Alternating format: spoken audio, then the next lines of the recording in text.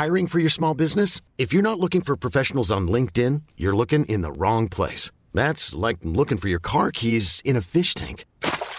LinkedIn helps you hire professionals you can't find anywhere else, even those who aren't actively searching for a new job but might be open to the perfect role. In a given month, over 70% of LinkedIn users don't even visit other leading job sites. So start looking in the right place. With LinkedIn, you can hire professionals like a professional. Post your free job on linkedin.com/achieve today. Here's a cool fact. A crocodile can't stick out its tongue. Another cool fact, you can get short-term health insurance for a month or just under a year in some states. United Healthcare short-term insurance plans are designed for people who are between jobs, coming off their parents' plan, or turning a side hustle into a full-time gig. Underwritten by Golden Rule Insurance Company, they offer flexible, budget-friendly coverage with access to a nationwide network of doctors and hospitals. Get more cool facts about United Healthcare short-term plans at uh1.com. Hey there, it's Michelle Norris. I'm host of a podcast called Your Mama's Kitchen. When I travel, I'm usually looking for a way to find a taste of home when I'm not at home. And one of the things I love to do when I am at home is entertain. And Airbnb allows me to do that. When I was in California recently, I rented a house that had a great kitchen. And when we were sitting around the table, we were all thinking, we're in someone else's house. Someone could be in all of our homes as well. If you have a home, but you're not always at home, you have an Airbnb. Your home might be worth more than you think. Find out how much at airbnb.com/host.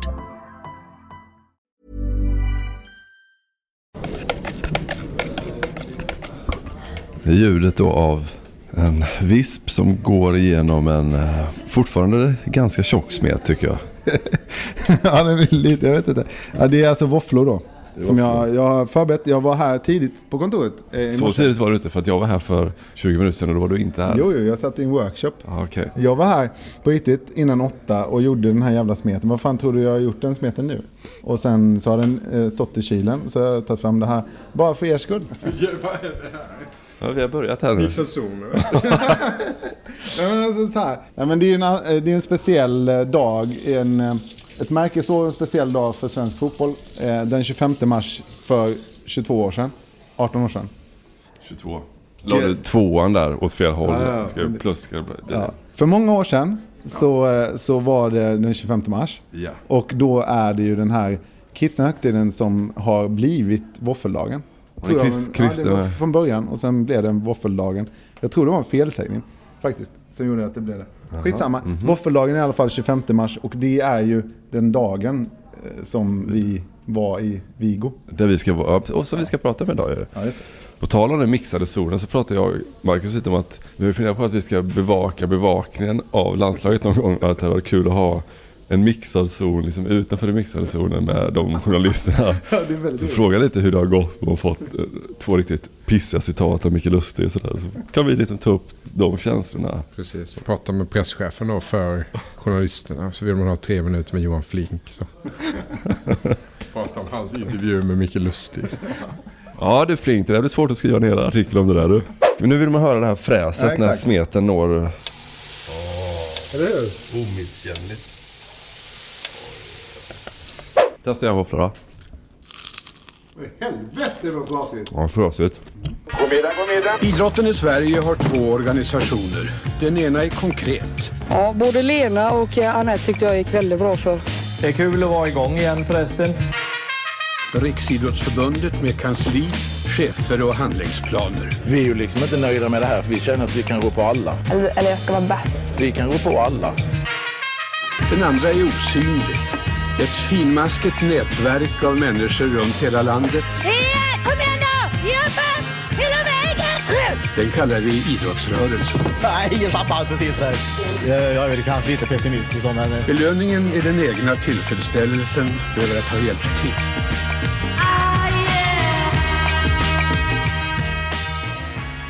Tack för våfflarna, Christian. Ja, vi har ju ätit en våffla och börjat dagen så. Nu måste vi spela in nu innan den här ångesten kommer. Men den har redan börjat komma lite, va? Och med tanke på vad vi ska prata om också, som ju är extremt ångestladdat för svensk fotboll. Känns som. Ett riktigt öppet sår. Är det stora öppna såret? Det största? Det största, varigaste. Det skulle möjligen vara mästerskapet 2000 som också är när vi utsågs till den sämsta matchen, va? Och då sa jag Turkiet eller vad? Ja, match 2, den 0-0. Jag såg om den för ett tag sedan. Ja, rimligt. Det var ingen höjdare.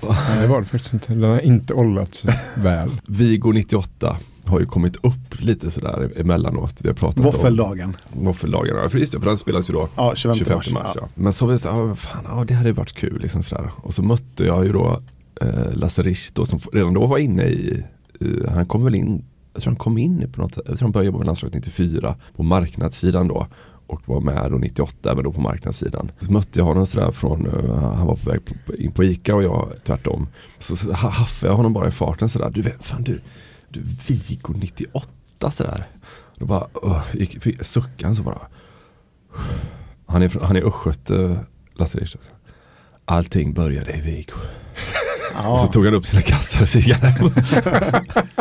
Men ändå fint. Ja, och det är oerhört många olika konflikter och men sånt som det där var också Vigo. Det där var också Vigo. Allting, det är som ett jävla liksom, alla trådar på något vis. Om man drar i alla trådar, alla stora liksom, men de stora konflikterna som funnits i svenska så nystas Vigo fram där. Ja. Fan vad klumpigt uttryckt, men... Nej, men vi ska vara där och nysta en del då. Vi ska vara där. Vi ska försöka liksom göra då den stora kartläggningen. Vad fan var det som hände i Vigo? Vi ska försöka ta dit och fram dit faktiskt också. Vägen fram till Vigo är minst lika intressant som Vigo. Ja. Vi ska prata om de mytomspunna träningarna, de så omskrivna träningarna i Vigo. Och Mats Olsson kallade spektaklet i Villa Longo. För träningsanläggningen låg i Villa Longo. Just det. Och sen kraftfullt uttryckt. Och det var ju hans adelsmärke. Eller är hans adelsmärke. Ja, men med 2 krönikor från Mats Olsson. Den ena vassare och frejdigare än den andra. Kul. Så att man kan väl säga så här. Vi har träningarna, vi har konflikterna. Vi har matchen naturligtvis. Vi har syndabocken. För det fanns det ju en också. Som fick bära hundhuvudet. Vi har avhopparen. Och så har vi då spektaklet i Villa Longo. Kalabaliken i Vigo. Ja, och sen har vi ju också ett mediekrig. Kan vi slänga in där också?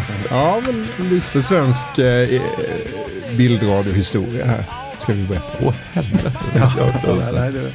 Nu vill vi till 98. Ja. Och staden Vigo.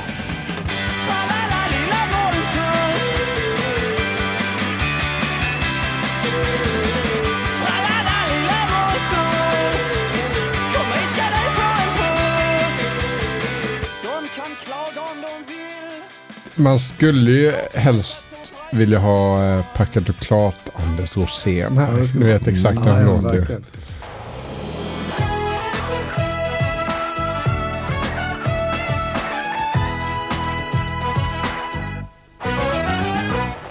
Vigo är en stad i Galicien. Aha. I nordvästra Spanien och de har ungefär 300 000 människor som bor där. Folkmängd. Det är en betydande hamnstad. Okej, då är det Atlantkusten då såklart. Ja, det borde det vara. Med en omfattande handels- och fiskenäring. Det är ju ganska naturligt om man ligger precis vid kusten där. Och det finns någon trevlig restaurang med lite skaldjur och lite fisk. Hamnkrog där. Ja. Det finns en del museum där. Det finns förmodligen en katedral, men ingen berömd katedral. Nej. Det kan vara trevligt att hänga upp semestern på att man ska titta på någon sån katedral. Men det är en gammal stad så att de har förstås slagits mot både det ena och det andra där rent historiskt då. På medeltiden var vikingarna där och röjde runt. De var med fan överallt. Ja, vi har varit där. Ja. Vad ville vi ha? I Vigo? Ja. Jag vet inte. Det var de där fina träningsplanerna de var ute efter. Vi ville kanske mest bara röja runt. Ja, just det. Ja. Och inte imperialister riktigt, vikingarna. Kul helg så. Ja. Weekend i Vigo. Long weekend. Vikingarnas weekend i Vigo. Och britter, fransoser och turkar har varit inne i den där hamnen och fightats. Ofta till vatten då, eller på vatten. I vattnet. Det finns inte så mycket att se egentligen så här, i Vigo. Nej. Jag har inte hittat särskilt mycket. Det finns en Citroën-fabrik i Vigo. Okay. Fastnade jag för. Frankrikes stora bilmärken. Från populärkulturen så vill jag nämna 2 saker. Ja. Jules Vernes skriver om hamnen i Vigo i en världsomsegling under havet. Och i den klassiska ubåtsfilmen Das Boot. Ja. Fortfarande har då världens bästa gestaltning av en bakfylla. Han är blond. De krökar ju så in i helvete. Han är så jävla bakfyll. Han är blond. Mekaniker, va? Jävla skabbig också. Och så dagen efter då så börjar han skiten och han är så jävla bakfyll. Han sitter och svettas och du vet. Och nu börjar det så. Han går in i det helvetet så här med riktigt sån tung bakfylla. Och ingen film har ju gestaltat ångesten och smutsen och den illaluktande miljön nere i en ubåt som den filmen. Den är fruktansvärt ångestladdad. Ja, otrolig film. Man hör det nästan på namnet också. Das Boot. Ja, otroligt bra ledmotiv också såklart. Men då stannar tyskarna till i Vigo för att fylla på depåerna då. Torpeder och andra nödvändigheter. Okay. Det kan vara värt att veta faktiskt. Ja, verkligen. Jag tyckte det var bra kuriosa. John Guidetti, enda svensk som har spelat Celta Vigo. Om man nu spelar så mycket vetat. Nej. Oj. Så, det är Vigo. Hösten 97, behöver inte göra så jävla komplicerat. Hösten 97 så är det klart att Tommy Svensson ska inte fortsätta som förbundskapten för Sverige. Just det. Sverige ligger skrynkligt till i VM-kvalet till VM i Frankrike 98. Det börjar då spekuleras som vanligt vem som ska ta över förbundskaptensjobbet efter Tommy Svensson. Det här stör Tommy Svensson lite, säger Tord Grip. Är det Tord Grip som säger det? Ja, men inför de sista VM-kvalmatcherna. Sverige har fortfarande chansen, men de måste ha resultat med sig. Skottland måste vara tungt. Och Skottland möter ett gäng blåbärsnationer där på slutet. Så att alla inser någonstans att det är kört. Men det stör ändå Tommy Svensson inför den här Estlandsmatchen då, som jag tror är den avslutande. Enligt Tord Grip. Säger Tord Grip. Till SVT. Så där som vi har plockat upp. Ett trist avsked för en av våra mest folkkära förbundskapten. Vi har inte varit tillräckligt duktiga på att göra mål. Vi har haft så mycket chanser. Vi har spelat så pass bra i de flesta matcherna så att vi skulle ha vunnit alla matcherna egentligen. Men vi har haft problem med målskyttet och det är det som har avgjort att vi nu inte har någon VM-plats. Den här Estlandsmatchen då, den sänds alltså 2 timmar eftersändning i SVT. Klockan 20.00 alltså ikväll här i tvåan kan ni se Sveriges match mot Estland i sin helhet. Nu ska vi här i Sportnytt visa ett referat både av den matchen och den mellan Skottland och Lettland. Och för er som inte vill se så kommer det att ta ungefär 6 minuter. Får man blunda där eller stänga av då i 6 minuter om man vill se hela matchen som alltså går då 2 timmar senare i SVT. Så den är eftersänd sista matchen. Säg en del om hur statusen är i det läget. Ja. Ni behöver inte sitta och vänta på det. Vi kommer inte eftersända den matchen nu 22 år och 2 timmar senare. Men det som har varit problemet här då i kvalet, det har ju som Tommy Svensson säger här då, det är målskyttet då. Och det blir ju en följetong även senare ska det visa sig.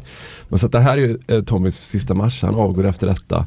Rätt hovtig analys där kan man tycka när de ska knyta ihop en VM-kval 6 där. Att det är bara, hade vi gjort fler mål än de andra lagen så hade vi vunnit våra matcher. Så.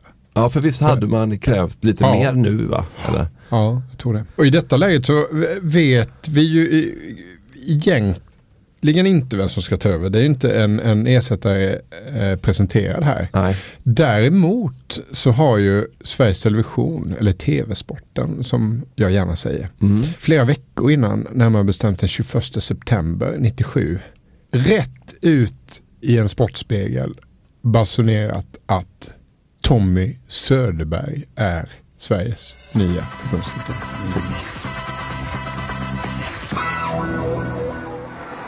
Sveriges nästa förbundskapten i fotboll heter Tommy Söderberg. TV-sporten kan ikväll avslöja att han får jobbet att föra landslaget först till EM år 2000 och sen till VM 2 år senare. 49 år och en uppskattad profil i den svenska idrottsrörelsen. Vad är det så speciellt med att just SVT kommer med det här avslöjandet, Marcus?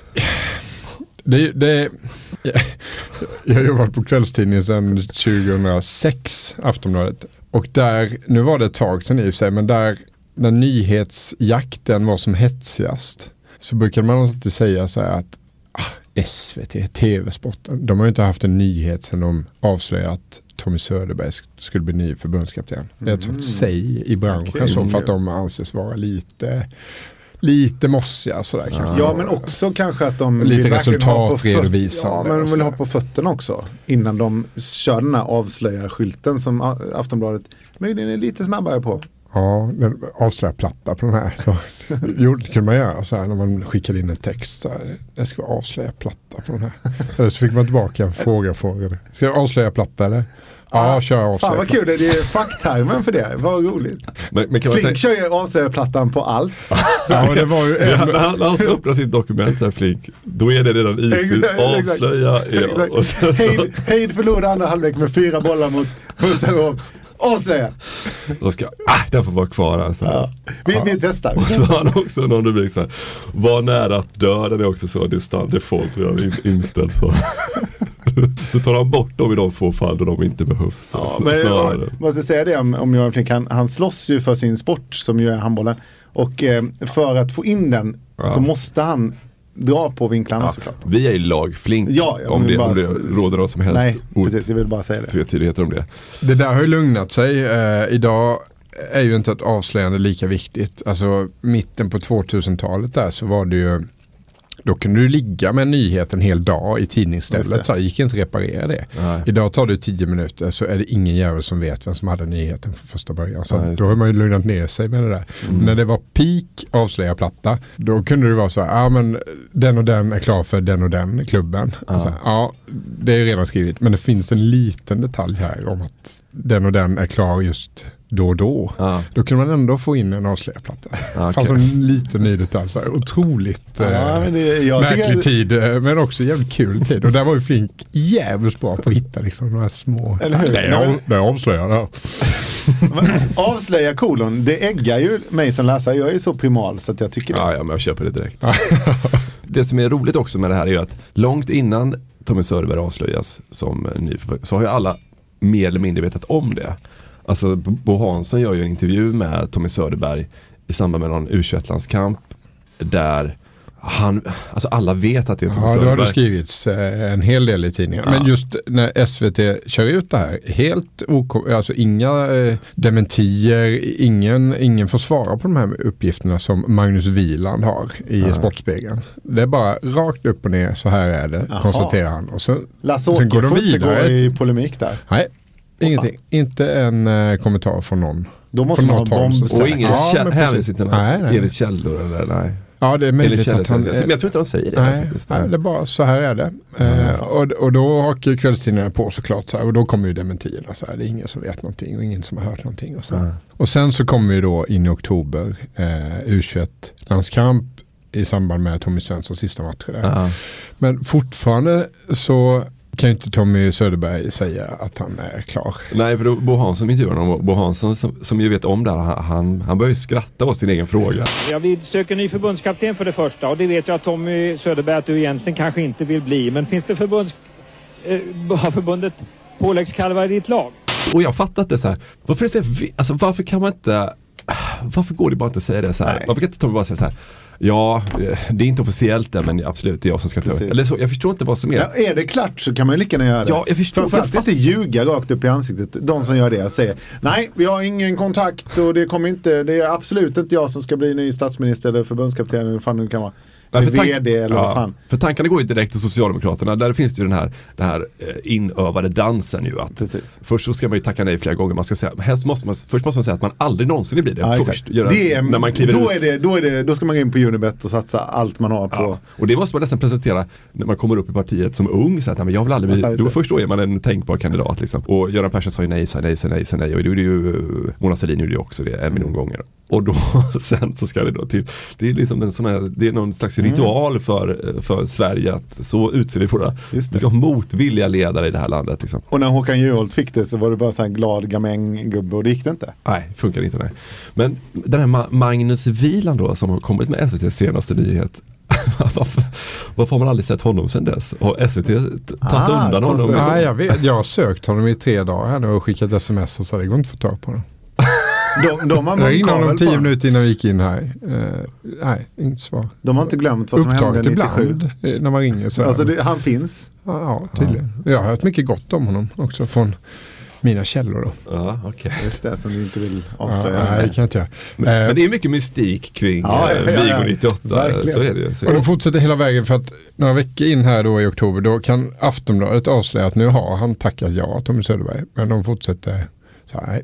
Det är inget klart. Jag har inte sagt ja. Jag vet ingenting om det här. Och det pågår in absurdum fram till de ska hålla en presskonferens. Men här kommer Aftonbladet med en liten, jag vet inte riktigt vad det är om jag ska välja, men den 13 oktober så avslöjar Aftonbladet att Tommy Söderberg kommer att presenteras just den här dagen. Men också att han har varit klar sedan augusti.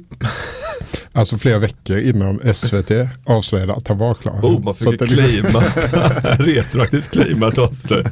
Är det avslöjande skylt på den också? Ja, det är platta. Men då har jag hört att så här är det. Vi gillar ju det här med förbundskaptens tillsättningar. Någon gång kommer vi göra ett avsnitt som bara handlar om det, hur det går till. Det finns ju mystik och roliga berättelser även kring det. Men du har hört så här att när en svensk förbundskapten ska avgå och sådär, då finns det liksom en lista och den sätts ihop då av landslagschefen. Han sätter ihop en lista på x antal namn på de som är. Och sen så tas väl det ett beslut med fler människor naturligtvis. Men det finns då liksom en lista. Den listan hade man ju... Den hade man ju velat ha, den listan naturligtvis. Men har det inte alltid varit liksom samma namn på den listan? Svennis är fortfarande bara på listan. Ja, men så här, varför måste de ha en lista så här? Det är ju alltid, alltså det är Roy Hodgson. Och det är som Svensktoppen ungefär, du vet så här. Har du väl kommit in där på topp 5 så kan du ligga kvar i hur många veckor som helst. Och Svennis han är ju de sista ljuva åren.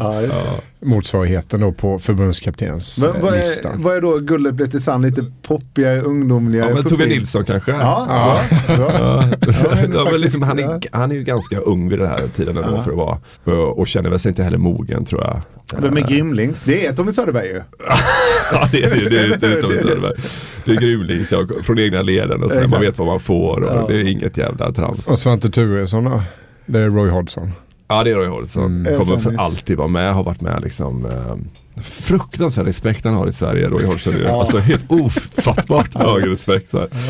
Ja, men det har jag berättat när jag träffade honom när Crystal Palace var i Halmstad och skulle spela. Det var ju häftigt att se när han pratade inför de här killarna som är då 60 eller någonting. De som vann 76 och 79 i Halmstad. Och de var ju som små skolpojkar när han kom in i lokalen.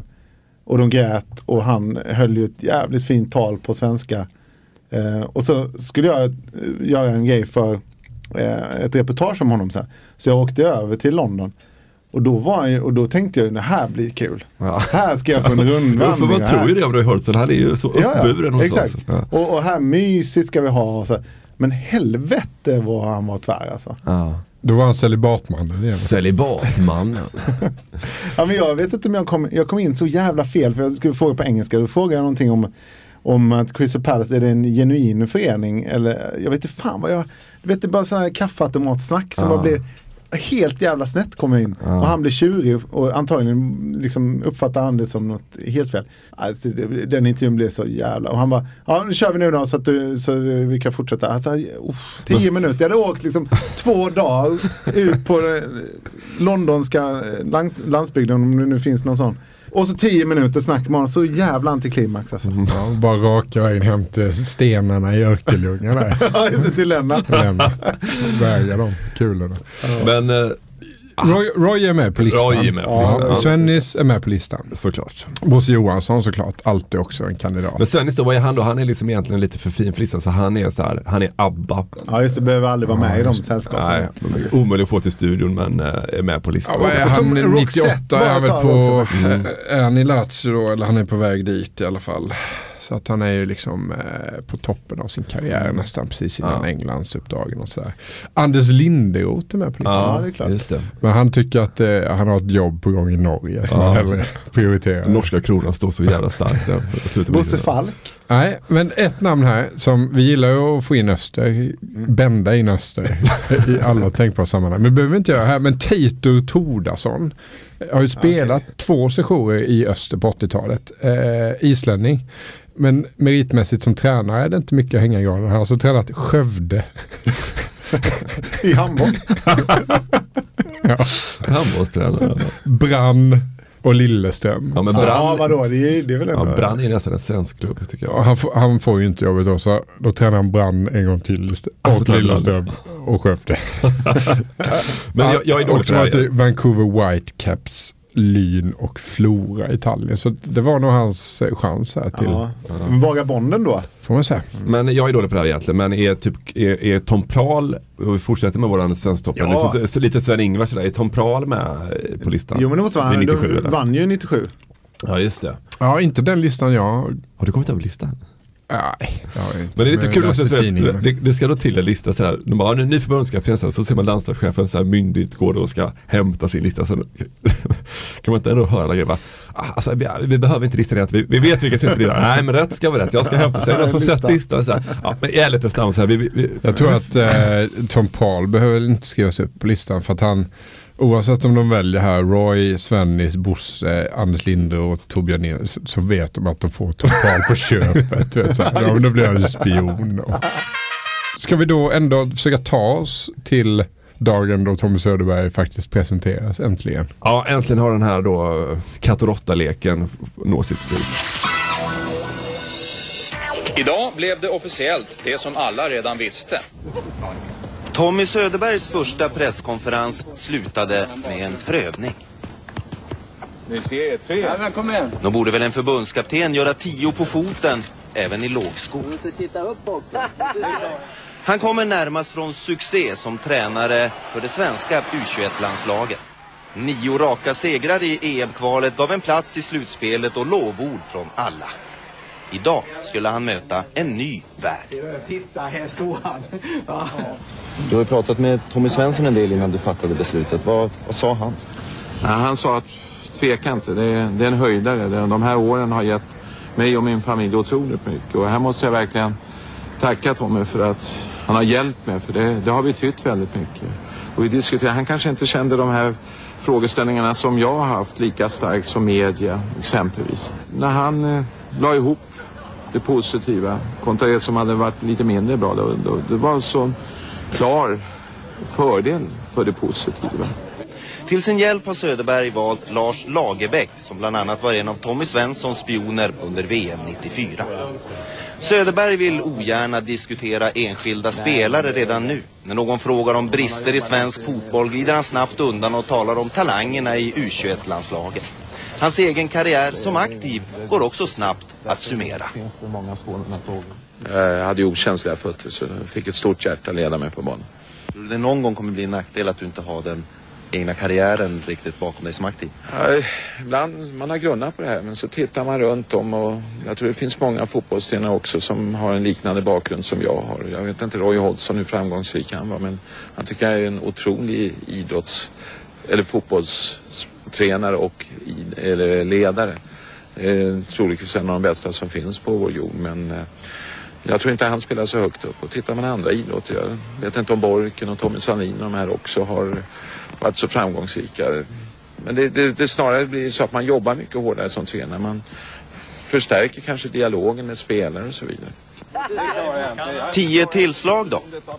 Jo då, Tommy Söderberg inte bara klarade avslutningen. Får vi väl se som ett positivt tecken. Hopp, det är bra. Det står ju då ett gäng liksom hungriga reportrar så här, det är kameror och det är liksom mickar hit och dit. Det där smattret, det ser man ju aldrig längre för idag har ju alla ska ju filma presskonferenserna och sådär istället. Ja, det står med sin jävla iPhone istället. Ja. 15 fotografer som bara knäpper 7000 bilder var. Så. Helt meningslöst förstås. Tommy Söderberg ska sätta sig vid ett skrivbord. Så här. Hur många bilder behöver vi? Det är 8 stycken från bildbyrån i Hässleholm och sen är det 7 frilansare som tar exakt samma bild. Men sparar man inte de bilderna? För någon gång vill man ha en bild när Tommy Söderberg är mitt i och säger typ ett ord på så att hans mun blir helt så att det kan se helt bedrövad ut någon gång. Så efter någon match så kan man bara lägga upp den här. Jo, men det är väl det som man... Pressat i landslagsledningen. Och så de hemsöker ju ändå de bilderna kan jag tänka mig. Ja, precis. Men då står det och det smattrar så här och han går ut på fotbollsplanen och så kan ju då åtminstone 10 ska man väl kunna göra på foten om man är. För det är ju mycket snack om då att han inte har spelat så högt själv, Tommy Söderberg. Så det är liksom en vinkel och så här, håller han för det här. Han har ju själv inte någon speciellt bra fotbollsspelare. Och så ska han då göra 10 på foten i lågskor. Men vet så här, glatt platta lågskor, och så en blöt boll. Man bara ser den sladd, vet, fan om jag skulle göra 10 fot under den situationen. Det är helt omöjligt. Det är så Skandiamannen lågskor. Det är väl ingen Skandiamannen överhuvudtaget. Och så kostym också, vet, så det är hemska förutsättningar för dem. Och så givetvis då, trots i det här reportaget då, som alltså handlar om att Tommy Söderberg ska tillsättas då, givetvis då, finns det ändå utrymme för att credda då Roy Hodgson. Det får vi få till. Och inte han är den bästa, kanske den bästa tränaren i världen på jorden. Det är han ju inte. Vad har Roy Hodgson gjort då? Så här, jag kollar på det fram till 97. Okej, han har tränat Inter, men annars har han tränat HBK, Bristol City, Oddevold, Örebro, Malmö och så har han haft Schweiz då. Men så här, alltså jag menar, det är inte... Nej. Han har inte vunnit. Nej, men det är ju för att han, liksom, han kom 28 år gammal till Halmstad, kom med en ny fotboll, kom in med ett nytt perspektiv, hade lite pondus och har garanterat varit och föreläst på GH för Tommy Söderberg. Ja, det är så enkelt. Ja, men någon slags grund till den här systemfotbollen 4-4-2 press understöd som sen för kanske inte Sverige till några större framgångar under 80-talet, men Blåvitt framförallt då. Så det är väl där han får sitt erkännande någonstans. Ja, men det är 20 år sedan. Fruktansvärt länge hur man kan surfa på det.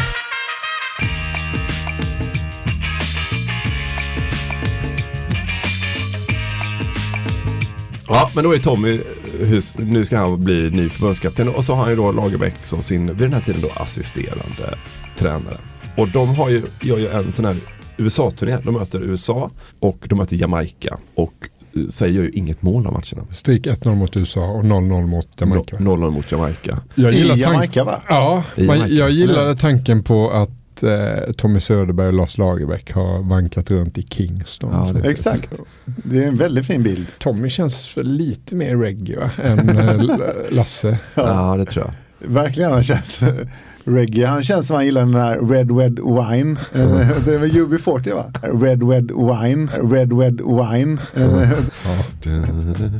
Jag tänker mig att han har en Walkman med sig. Det har ju inte Lars såklart, men Tommy har det. Så lägger de sig på 2 solstolar, och det är ju på Tommys inrådan såklart. Så bara tittar de upp och så börjar han liksom prata om himlen och lite drömmar. Lite som Timon och Pumba så. Ja, precis, exakt. Och sen bolla med gas runt. Och sen bara ger han över Walkmanen till Lars. Och så säger Tommy bara, lyssna på det här. Och första gången han hör reggae då. Exakt, och det är UB40's Red Wine.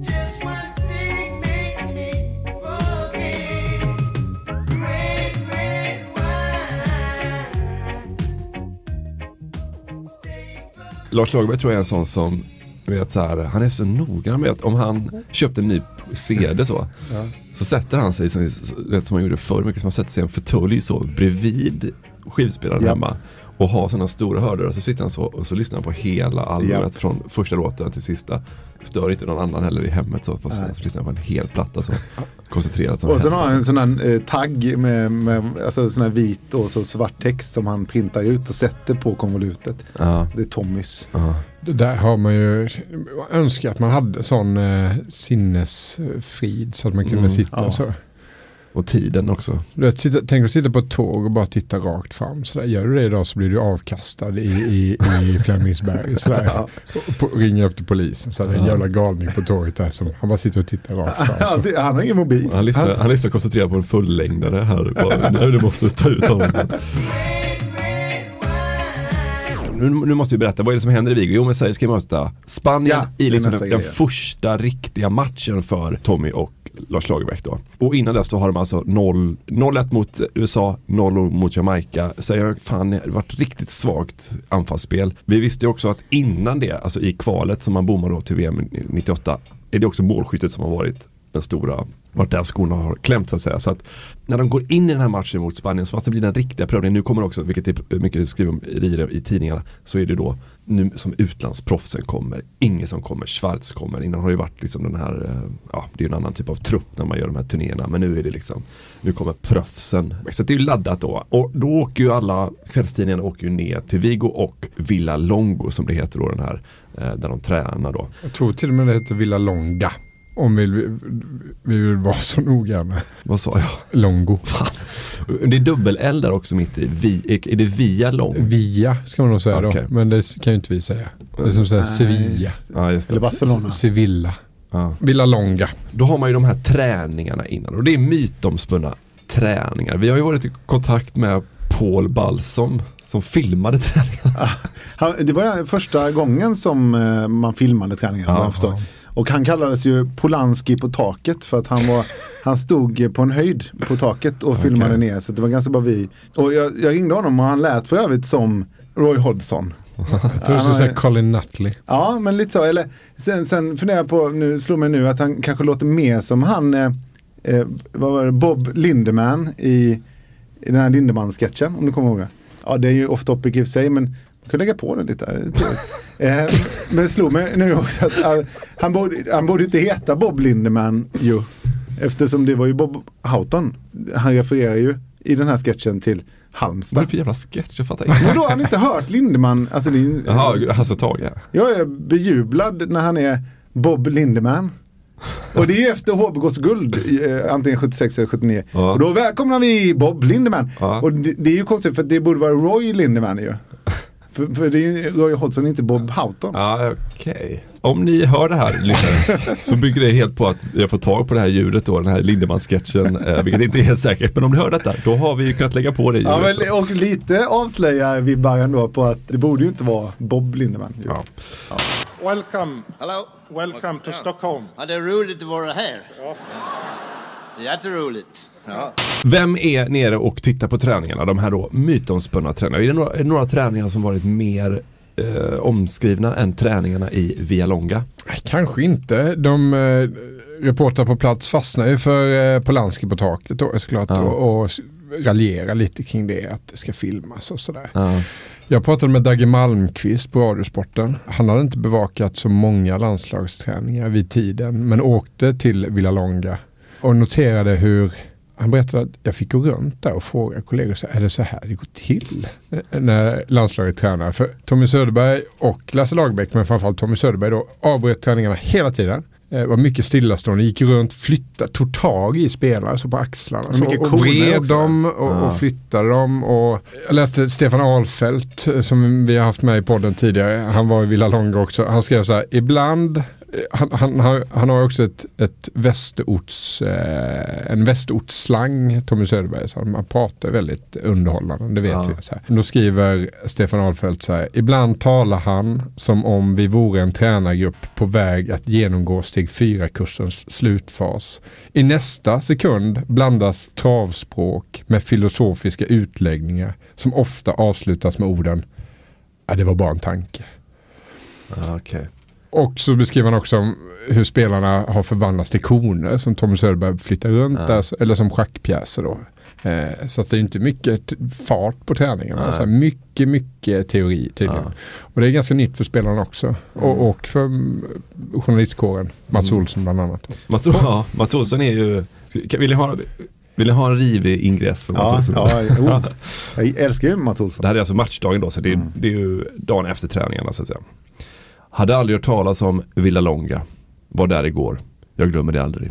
Spektaklet i Villalonga kan bli lika berömt, lika klassiskt som kalabaliken i Bender. Som är någon slags Karl XII. Ja, jag vet, ett svår referens för oss. Ja, men han obildade nu för tiden. Väldigt rätt ju, för det här är mer ihågkommet än kalabaliken i Bender. Ja, precis, han fick ju rätt där. Men då är det, även Mats Olsson trycker på det här att det är så jävla teoretiskt liksom, att de spelar väldigt lite, han flyttar runt dem som, han säger att det gröna fältets schack har aldrig varit mer aktuellt och han går och flyttar dem så här. Och de vill ju ha ett väldigt, väldigt styrt försvarsspel och ett styrt anfallsspel, och det här är första samlingen som de kanske kan göra då, den stora omorganisationen av landslaget. Paul Balson sa just det, att de hade väldigt, väldigt kort tid på sig och öva in det här, så det blev superteoretiskt. Men facit han kanske det blev fel då. Ja. Man har ju själv spelat fotboll och tittat på en del träningar. Det är ju lite frustrerande att som spelare så här, inte får spela fotboll på träningarna. Man har haft någon tränare som, men nu ska vi gå igenom det här noggrant så där, och så är det avblåsning och stanna spelet här. När du står här så ska du ställa för lite. Men fan, kom igen, rulla igång bollen så vi får spela. För vi skjuta på rullande boll. Inläggsövning för fan. Avslutar du. Ja, men för man kan ju också tänka sig att den här teoriinspirerande träningspasset utomhus också har föregåtts av ett teoripass inomhus. För det var ju, Paul Balson sa ju det att Tommy Söderberg hade ju alltså overhead fortfarande.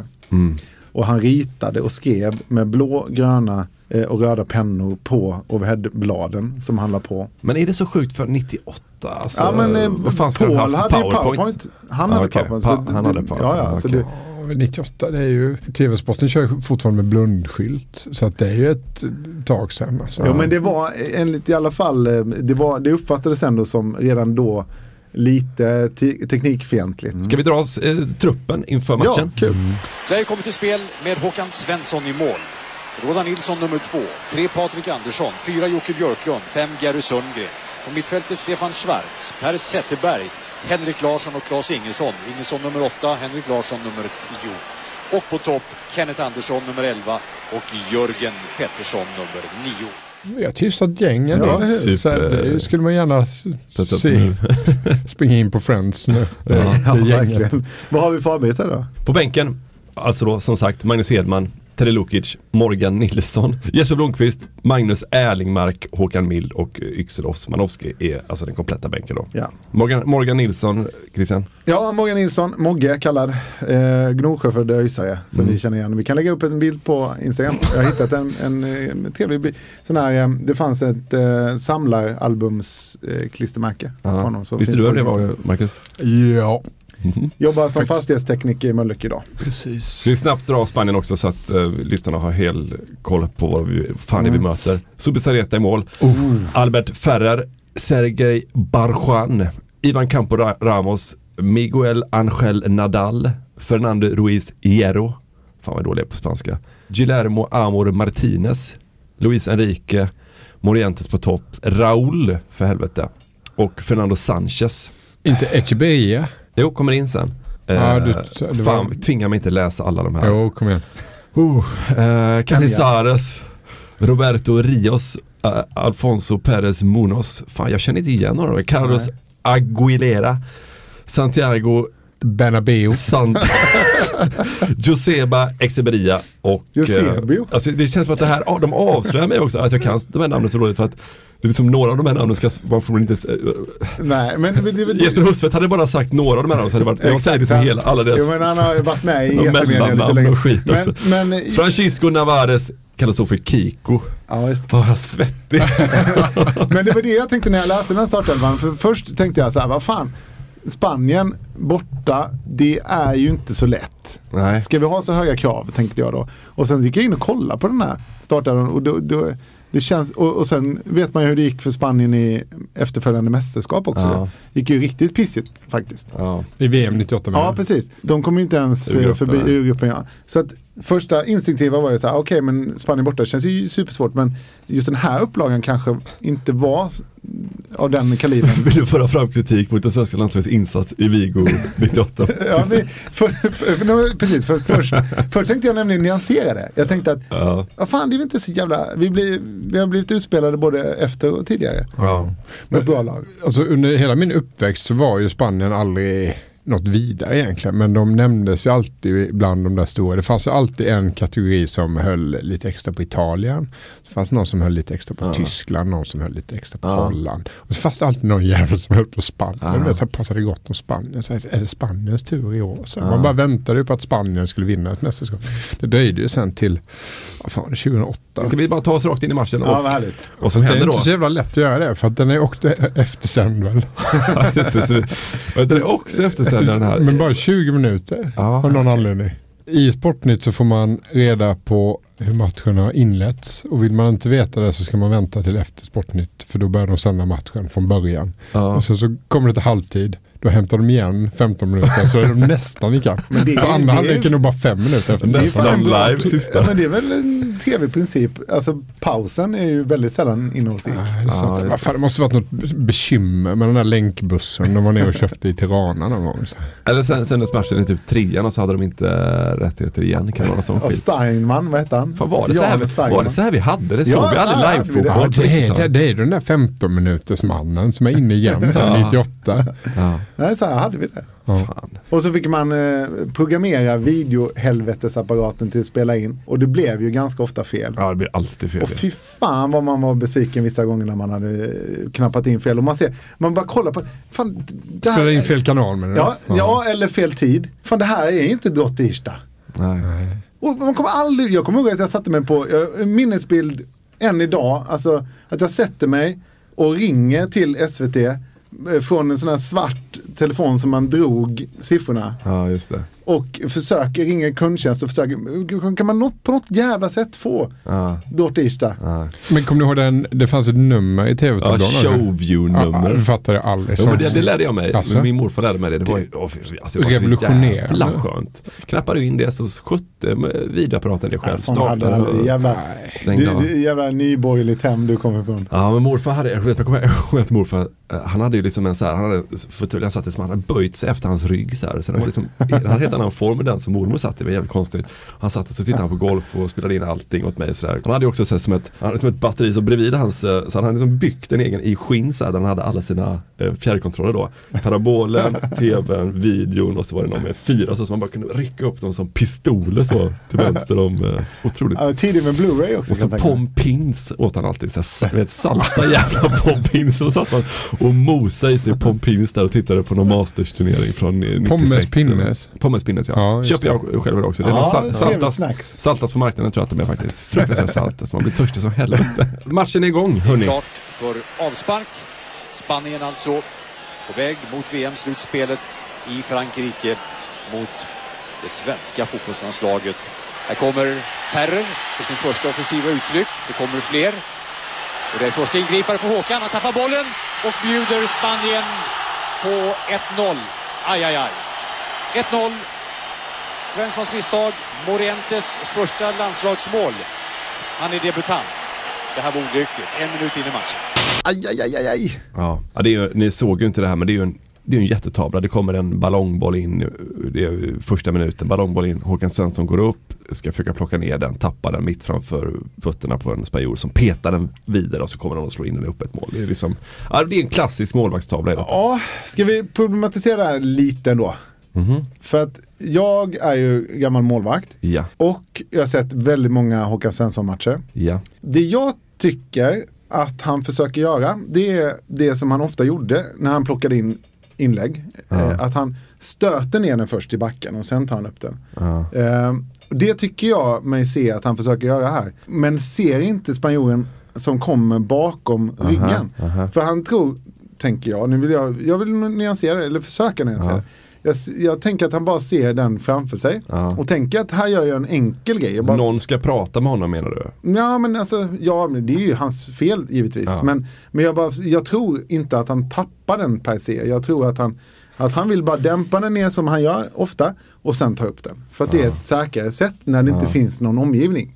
Du tror inte han gör det här med vilja alltså? Nej, men jag tror inte han tappar den. Nej, okej. För att den där snubben som kommer bakom som passar till Morientes ser man liksom inte riktigt i ryggen för att han täcks av en svensk back. Det är ett misstag, det är vi överens om, men det är ett annat sorts misstag. Du vill ha det från en målvaktstavla till ett misstag. Okay. Och jag vill inte att Håkan Svensson ska få så mycket skit som han kanske får här. Nej. Ska vi göra så här bara att vi som ett pärlband så bara lägger vi alla målen på varandra. Spela upp till någon och bli sen med bollen och tappa den. Är det Jans spel? 2-0. Oj, vilket mål. Oj, vilket mål. Och vem är det? Om inte Morientes. Raúl klackar. Det här är ett Real Madrid-mål. Fernando, skottet via Björklunds hand och sen en chans till och så 3-0. Och det är Raúl. Överspelad, det här kan bli farligt. Sergi. 4-0. Echeverria. Jag tycker nästan det fjärde målet är en tavla av nästan lika stora mått. För om vi tittar på den så har du Håkan Svensson-sjukan här. Han kastar sig och blir så liten som möjligt. Han kastar sig alltså som en ostbåge bakåt i luften. Och blir därmed inte utsträckt, vilket ju hade varit att föredra. Jag har sett många sådana mål. Häcken borta, när mördaren gick upp på topp 3-2 tror jag det var. Vad kan det vara då? 2000 eller någonting. Jag kommer ihåg att det var ett sånt mål. En Lindemann-pjäs eller? Nej. Bob Lindemann. Det läcker ju direkt. Spanien leder med 2-0 efter 6 minuter. Och det är typ de enda målchanserna som Spanien haft med. Det är deras mer eller mindre enda skott på mål liksom. Sen gör Raúl 3-0 efter 30 och sen så gör då Echeverría 4-0 efter 70 minuter. Sverige har typ en hyfsad målchans. Nicken från Henrik Larsson. Sen är det liksom ingenting. Det ser liksom inte riktigt bra ut. Glenn Strömberg lyfter fram ändå så här att försvarsspelet var helt okej, vilket kanske han är ensam om den analysen.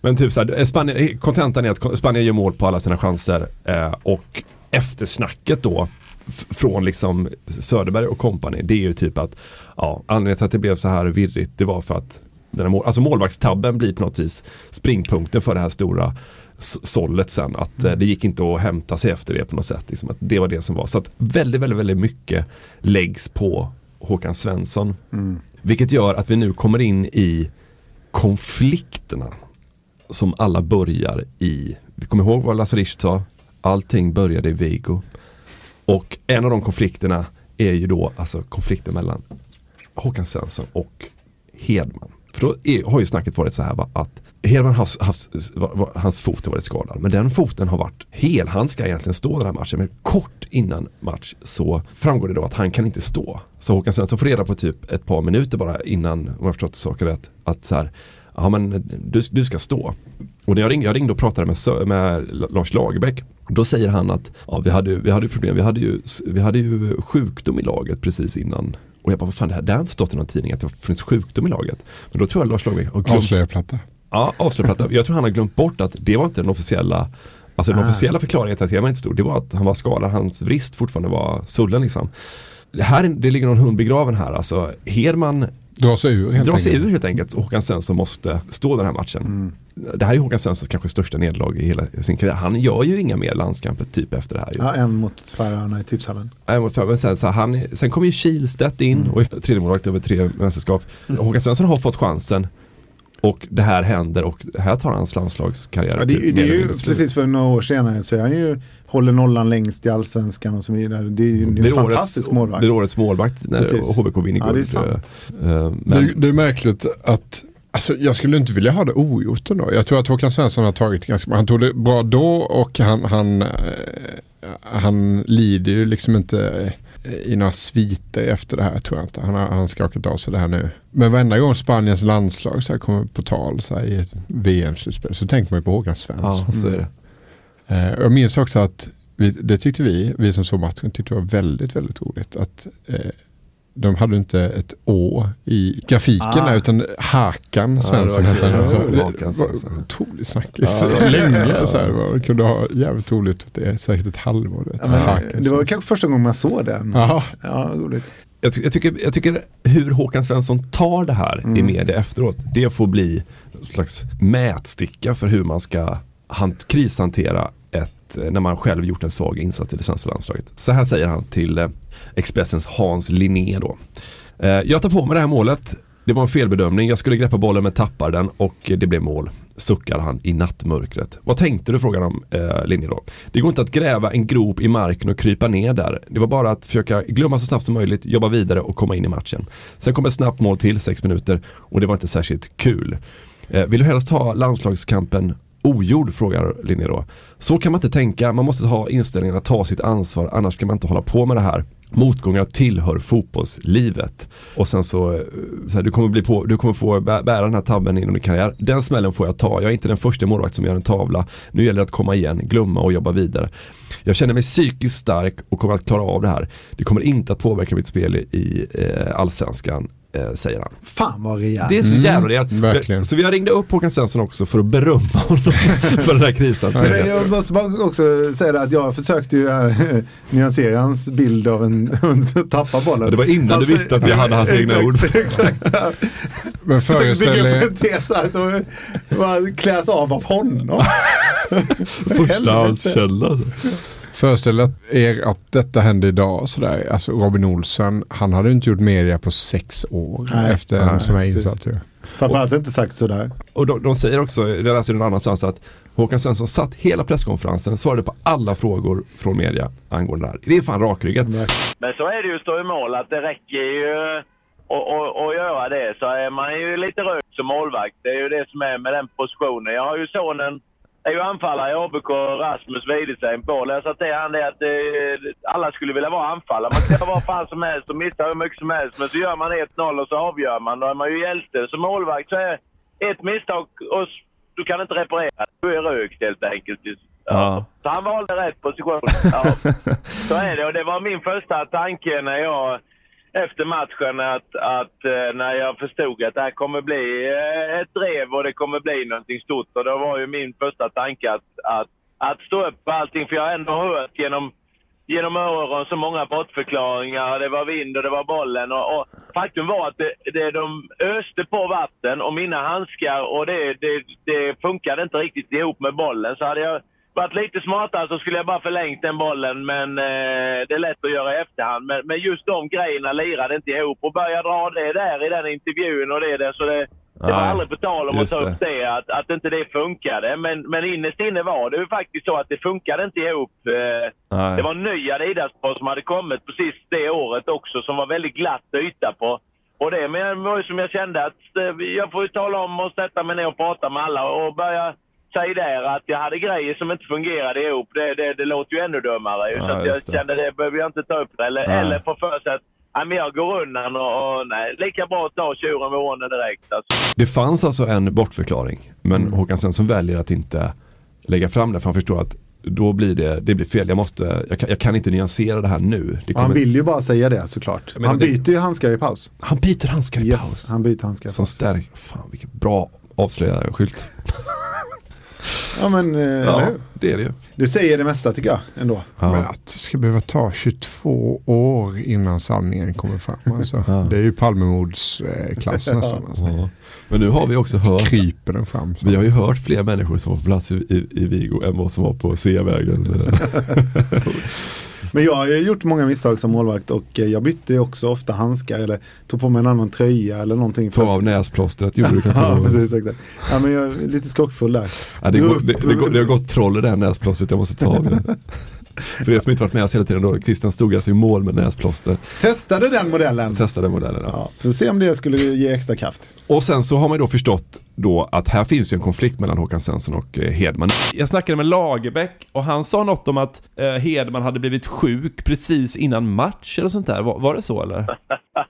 Jag vet inte utan att vara sån så kan jag väl inte säga att det var någon, för att vara lite snäll så kan jag väl inte säga att det var någon förebild. Okay. Nej. På vilket sätt? Eller det kan man väl inte säga. Vad menar du, Håkan? Nej, men jag menar väl lite grann att det har väl inte alltid varit den lojala spelaren kanske i fotboll eller så då ju. Så att någonting konstigt var det där under träning och allt annat, och helt plötsligt kunde han inte spela, och så skulle jag rätt in och sen då så kanske senare på kvällen så kanske han hade kunnat spela ändå lite så, men jag ska inte göra en höna och fjäder, men du kände att han kastade dig framför vagnen där lite eller? Nej, det vet jag inte, det ska jag inte säga så, va? Men nu har vi inte kunnat få tag på Hedman och höra hans sida här, men det är intressant med Håkan Svensson, hans landslagskarriär, han gör ju 3 matcher från start.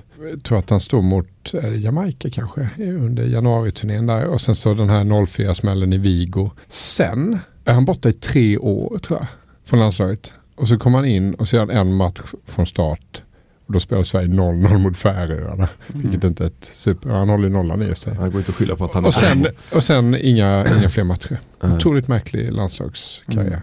Fin. Ja, jag tyckte precis säga det. Vadå, att avsluta i tipshallen mot Färöarna 0-0, det har ju någon. Titta den lyser fram. Det är en syn av förtjusning att se honom. Det har blivit dags att hylla våra Hyland-prenumeranter som vi är så glada och tacksamma över att vi har. Och idag tänkte jag att jag blandar samman er med namn på spelare som var precis på gränsen till landslaget där i skarven 98, 97, 98, 99. I hopp om att ni kan känna ett litet sting av stolthet att få bli upplästa i samma sammanhang som de här raska gossarna. Okej. Fredrik Söderström, Mats Liljenberg, Rickard Jonasson, Hans Berg, Karim Hadje, Martin Åslund, Kristoffer Jönsson,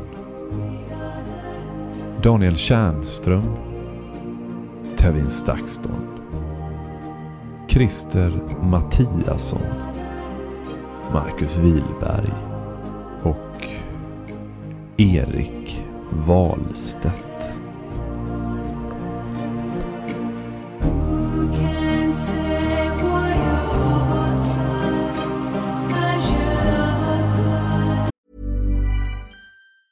Many of us have those stubborn pounds that seem impossible to lose, no matter how good we eat or how hard we work out. My solution is PlushCare.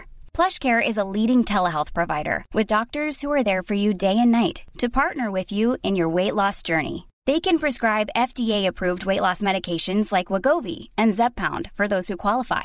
Plus, they accept most insurance plans. To get started, visit plushcare.com/weightloss. That's plushcare.com/weightloss. Ever catch yourself eating the same flavorless dinner 3 days in a row? Dreaming of something better? Well, HelloFresh is your guilt-free dream come true, baby. It's me, Keke Palmer. Let's wake up those taste buds with hot, juicy pecan-crusted chicken or garlic butter shrimp scampi. Hello Fresh. Stop dreaming of all the delicious possibilities and dig in at HelloFresh.com. Let's get this dinner party started. Hey there, it's Michelle Norris. I'm host of a podcast called Your Mama's Kitchen. When I travel, I'm usually looking for a way to find a taste of home when I'm not at home. And one of the things I love to do when I am at home is entertain. And Airbnb allows me to do that. When I was in California recently, I rented a house that had a great kitchen. And when we were sitting around the table, we were all thinking, we're in someone else's house. Someone could be in all of our homes as well. If you have a home, but you're not always at home, you have an Airbnb. Your home might be worth more than you think. Find out how much at airbnb.com/host.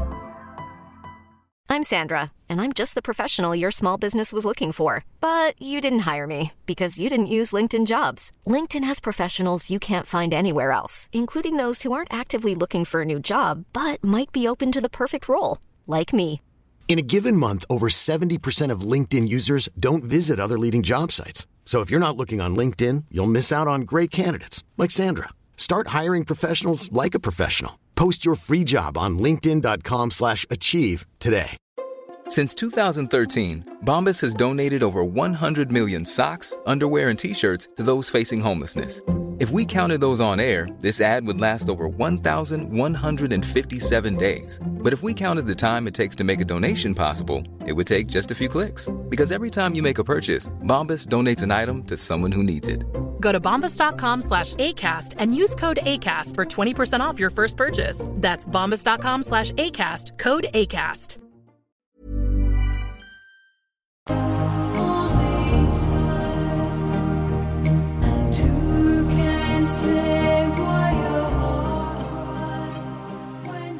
Vad vill ni veta vad Mats Olsson skriver efter matchen? Kan du inte bara läsa hans ingresser? Jag önskar jag kunde säga att jag sett svensk fotbolls framtid. Jag önskar jag kunde säga att den är ljus och hoppfull.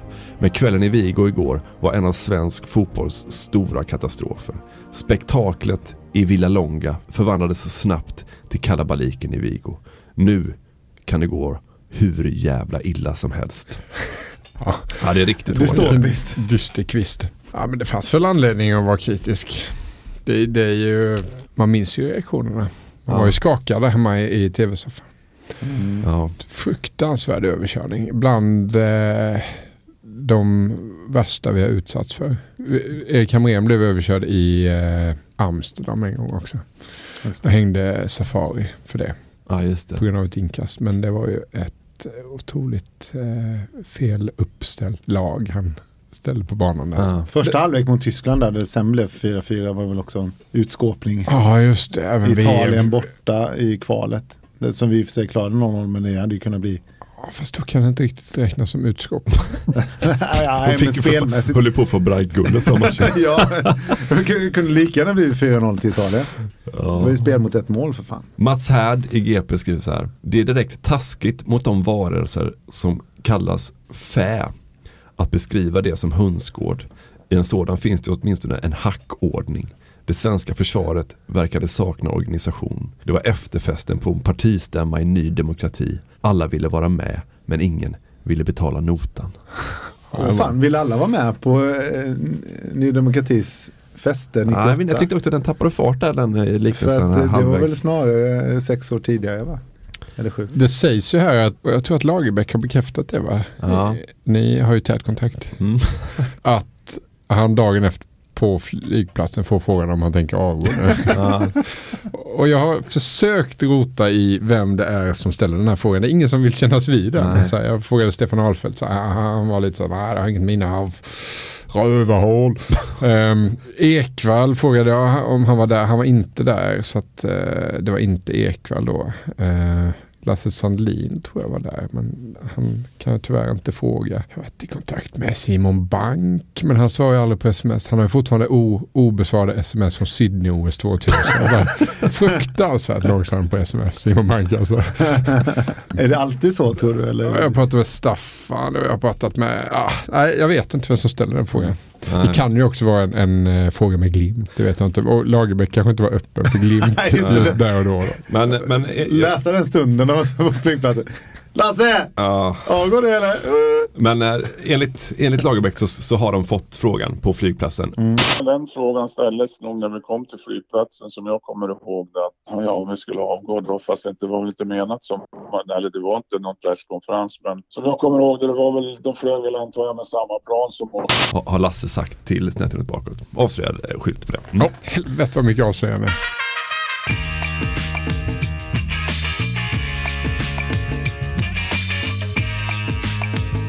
Men konflikten mellan Håkan Svensson och Hedman och att det där har börjat skava lite är ju knappast den enda konflikten. Det pågår ju en konflikt som ska leva ända fram till, som får ett slut i och med att den här spelaren väljer att sluta i landslaget. Och det är ju... Ska du avslöja vilken spelare det är? Ja, jag kunde avslöja det. Det är alltså Per Zetterberg. Alla känner till det. Men jag tittar på så här, vilka betyg de fick i Expressen, spelarna. Då får alla ettor, alltså alla spelare får ettor utom 2 spelare.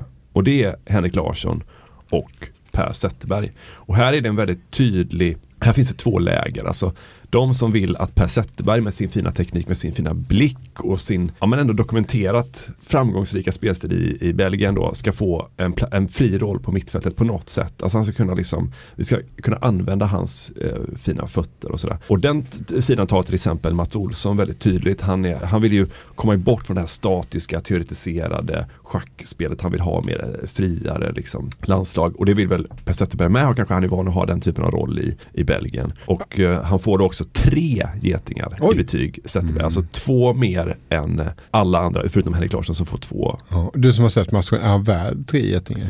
Jag såg aldrig Per Zetterberg ha bollen den matchen. Faktiskt under det. Ja, men det var helt sjukt. Både han då och Claes Ingelsson. Alltså jag såg inte de här bollen. Jag såg inte hela, men jag såg kanske... vad kan jag sätta, 40-50% eller sånt där av matchen. Men det är ingen perfekt empiriskt underlag kanske, men... Vad är det? Jag kommer ihåg ett inslag så här, det var väldigt... Det var en liten snackis då på 90-talet att man visste att Per Zetterberg var bra i Anderlecht och sådär, men han spelade också innebandy där i ett lag i Belgien. Ja. Parallellt med sin... Och är det inte så att han faktiskt var lite bättre som innebandyspelare? Ja, jag har ju givetvis då försökt nå Per Zetterberg och höra då, vad är det här för, vad handlar den här konflikten rent konkret? Alla vet ju att det har funnits en konflikt mellan honom och Lagerbäck och Tommy så här. Och jag ringde honom på, han har 5 olika nummer, jag ringde alla numren ett par gånger så här. Så får jag ett sms, vem är du, vad vill du? Och så försöker jag fråga då, så här, vad var det här Nej, men jag minns inte så mycket från den matchen och den samlingen.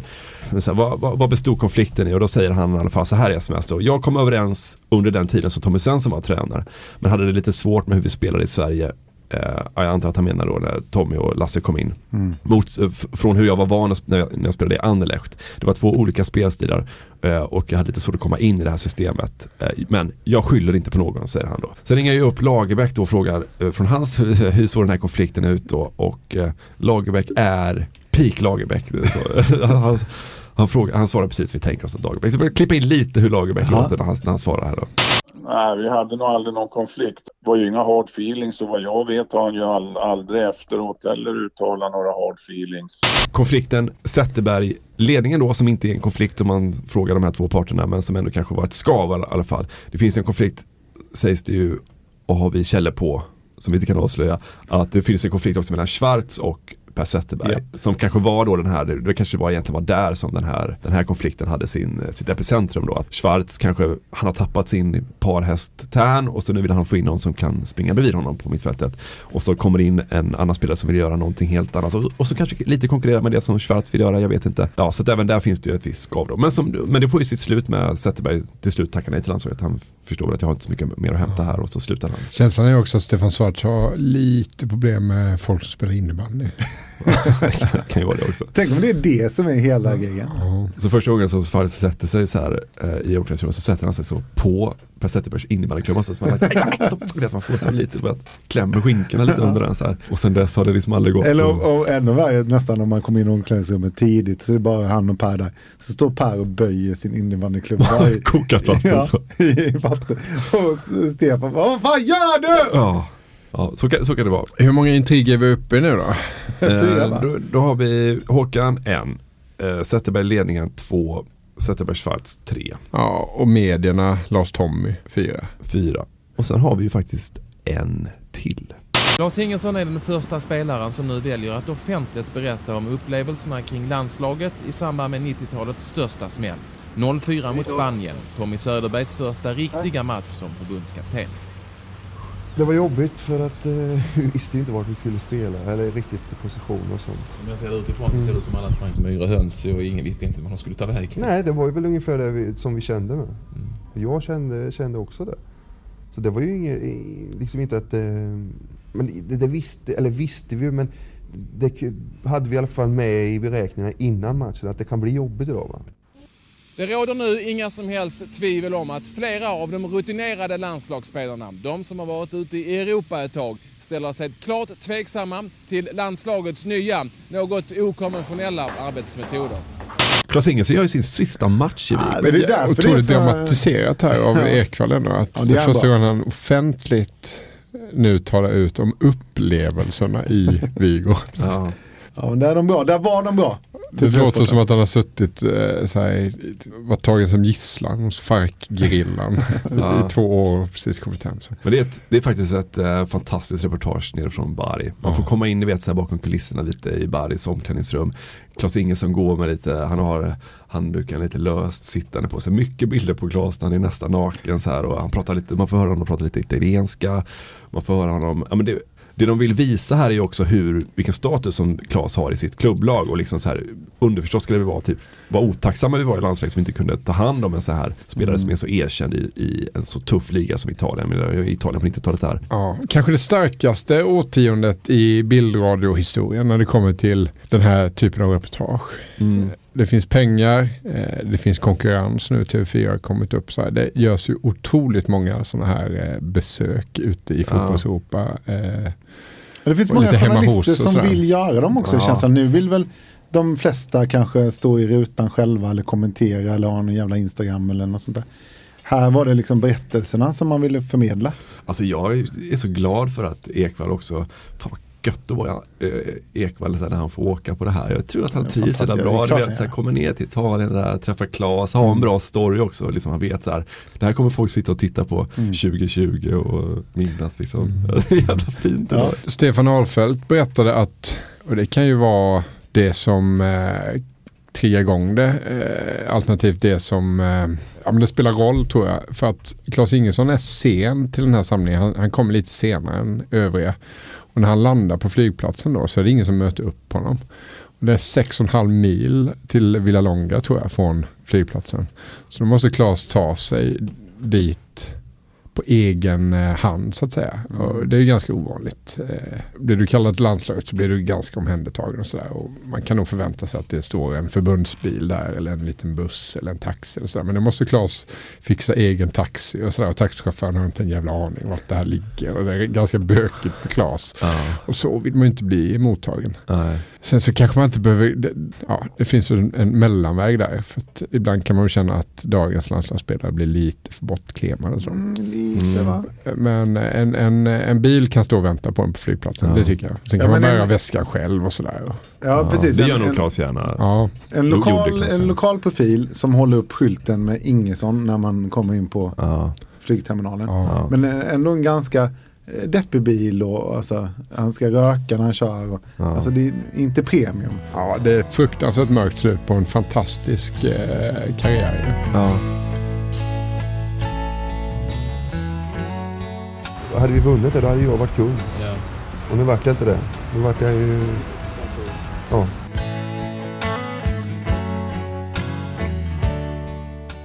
Fan, Claes. Det var inte så här det skulle sluta. Ha? Säg åtminstone att det var ett sånt där slut som Dolly Parton sjunger om. Där du liksom egentligen inte vill, men du måste gå. Ha? If I should stay, I would only be in your way, so I'll go. Jag minns hur du stod upp och bad om ursäkt till svenska folket efter VM 90. För jävligt. Fan, skäms något fruktansvärt. Hoppas att svenska folket förstår att vi har gjort vårt bästa även om det har gått åt helvete. Och hur det kändes som att du tog med dig den besvikelsen in i matchen mot England i EM 92. Vi sa det i halvlek att nu jävlar ska vi gå ut och äta upp dem i stort sett. Och det gjorde vi. Och de smakade jävligt gott, gjorde de. Bittersweet memories, that's all I am taking with me. Goodbye. Och så minns jag hur du var så där brutalt ärlig igen efter semin mot Brasilien 94. Ja, men en sån här chans kommer aldrig någonsin komma tillbaka med. I alla fall inte så länge jag spelar fotboll. Ja, det är första gången i hela mitt liv som jag varit... Ja, som jag släppt en tår efter en förlorad match. Och det trodde jag aldrig skulle hända med. Jag brukar kunna ta det med rätt så sansat, men igår var jag vansinnig kan man säga. Men du lät aldrig sådana nederlag bryta ner dig. Du kom alltid igen, Claes. Och det var ju du som älgade förbi din back mot Bulgarien och slog det där inlägget till Brolins 1-0 i bronsmatchen. Fan, Claes. För att jag ska vara med nu så måste jag känna att jag kan ge landslaget någonting. Jag måste vara liksom... Jag själv ska känna att ja, jag kan hjälpa till här. Jag kan ge något av mitt kunnande. Och jag tyckte inte jag kunde göra det efter matchen. Och då är det onödigt att fortsätta när du ändå är i slutet på din karriär. Så no more landslaget? Nej, det tror jag inte. Fan, Claes.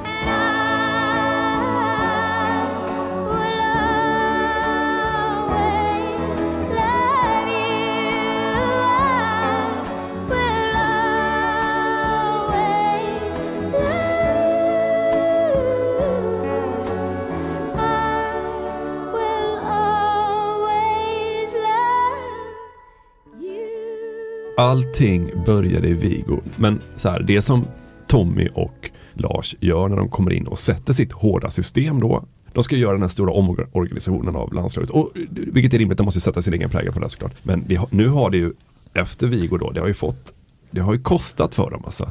De har tappat Ingesson nu, de har skapat en konflikt med Zetterberg som inte kommer lösas med det sluta. Och jag menar, Zetterberg är ju en av våra bästa fotbollsspelare vid den här tidpunkten. Och kanske i en tid där vi saknar den typen av spelare. Alltså Tern har slutat. Vi behöver en teknisk innermittfältare av något slag. Men han har vi tappat också.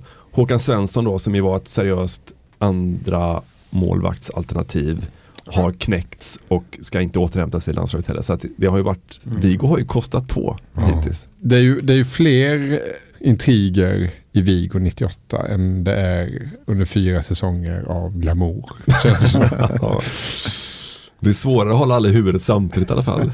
Men den här har förmörkat sinnesstämningen för er så mycket. Och det har den väl kanske gjort. Alltså genom åren. Vigo. Ja, men jag skulle vilja kasta ett nytt ljus över Vigo 98. Tydligen så är det så att det var Lars Richt och Tommy Söderberg som, när man sätter ihop då ett spelschema, det är tydligen, det är såklart jävligt svårt för att man måste hitta rätt. Man vill möta bra nationer så att man kan kränga mycket biljetter. Det ska funka, att det ska passa de andra lagen. Man förstår att det är en jävla massa logistik och tillfälligheter för att det ska gå och få till stånd ett sånt här spelschema. Men det är ju jävligt coolt ändå att så här, okej, nu ska vi sätta ihop vårt nya landslag. Vi ska göra en stor omorganisation av spelsystemet. Vi kommer testa massa nytt folk. Vi kommer röra upp massa känslor naturligtvis. Vi kommer spela på matcher där vi är otränade eller liksom inte har hunnit spela in det här nya systemet. Då väljer man alltså att möta Spanien, Frankrike, Danmark, Italien och sen väntar England i den första EM-kvalmatchen i slutet av efter VM 98. Stark tobak. Man kommer in med 2 0-0-matcher i bagaget innan man får storstryk av Spanien i Vigo. Och då är ju frågan, hur fan gör man det här då?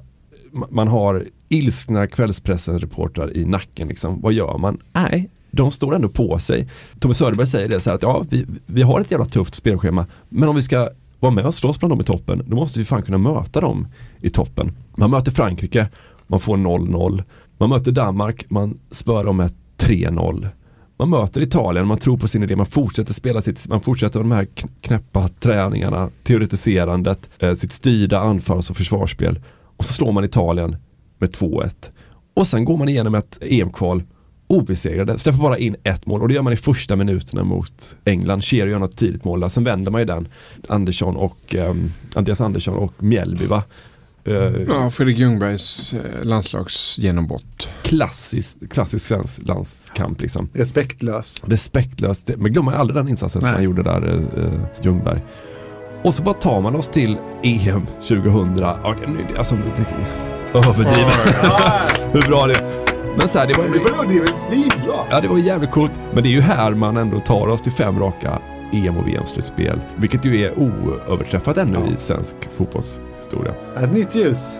Och Håkan Svensson visar hur man krishanterar som en riktig jävla rakryggad bonde från Renneslöv. Och blir ju också belönad med ett proffskontrakt. Brandguld. Gå till Håkan Svensson. Efter intervjuerna han gjorde efter. Ja, men blir ju belönad med ett proffskontrakt i Cypern eller på Cypern. Snett inåt bakåt produceras av Oh My.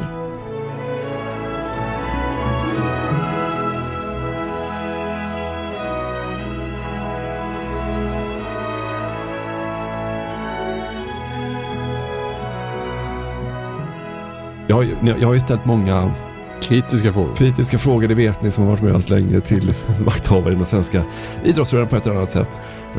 Vill ni höra en riktig sån kritisk fråga till Lagerberg? Men jag tänker så här, det var ju liksom långt kvar till kvalet. Om man någon gång ska testa nya grejer och göra en nystart, jag menar det var ju din och Tommys första riktiga match så att säga. Var det väl då man skulle göra det? Eller jag förstår inte, när annars ska man liksom en träningsmatch på det sättet, när ska man testa ett nytt spelsystem, om inte då? Var inte det lite orättvis kritik liksom? Jag tycker att göra en ovanligt klok analys. Benhet! Ja, det vet jag nog. Fast inte du vågar alltså.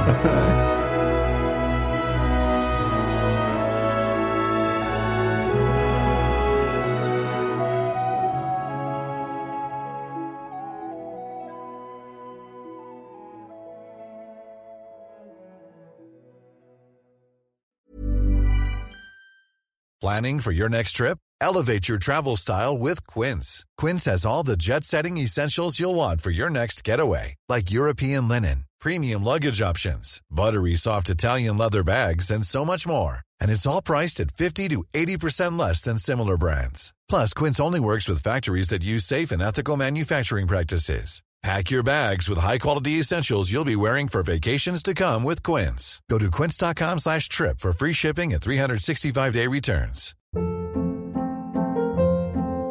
Hold up. What was that? Boring. No flavor. That was as bad as those leftovers you ate all week. Keke Palmer here, and it's time to say hello to something fresh and guilt-free. Hello Fresh. Jazz up dinner with pecan-crusted chicken or garlic butter shrimp scampi. Now that's music to my mouth. Hello Fresh. Let's get this dinner party started. Discover all the delicious possibilities at HelloFresh.com.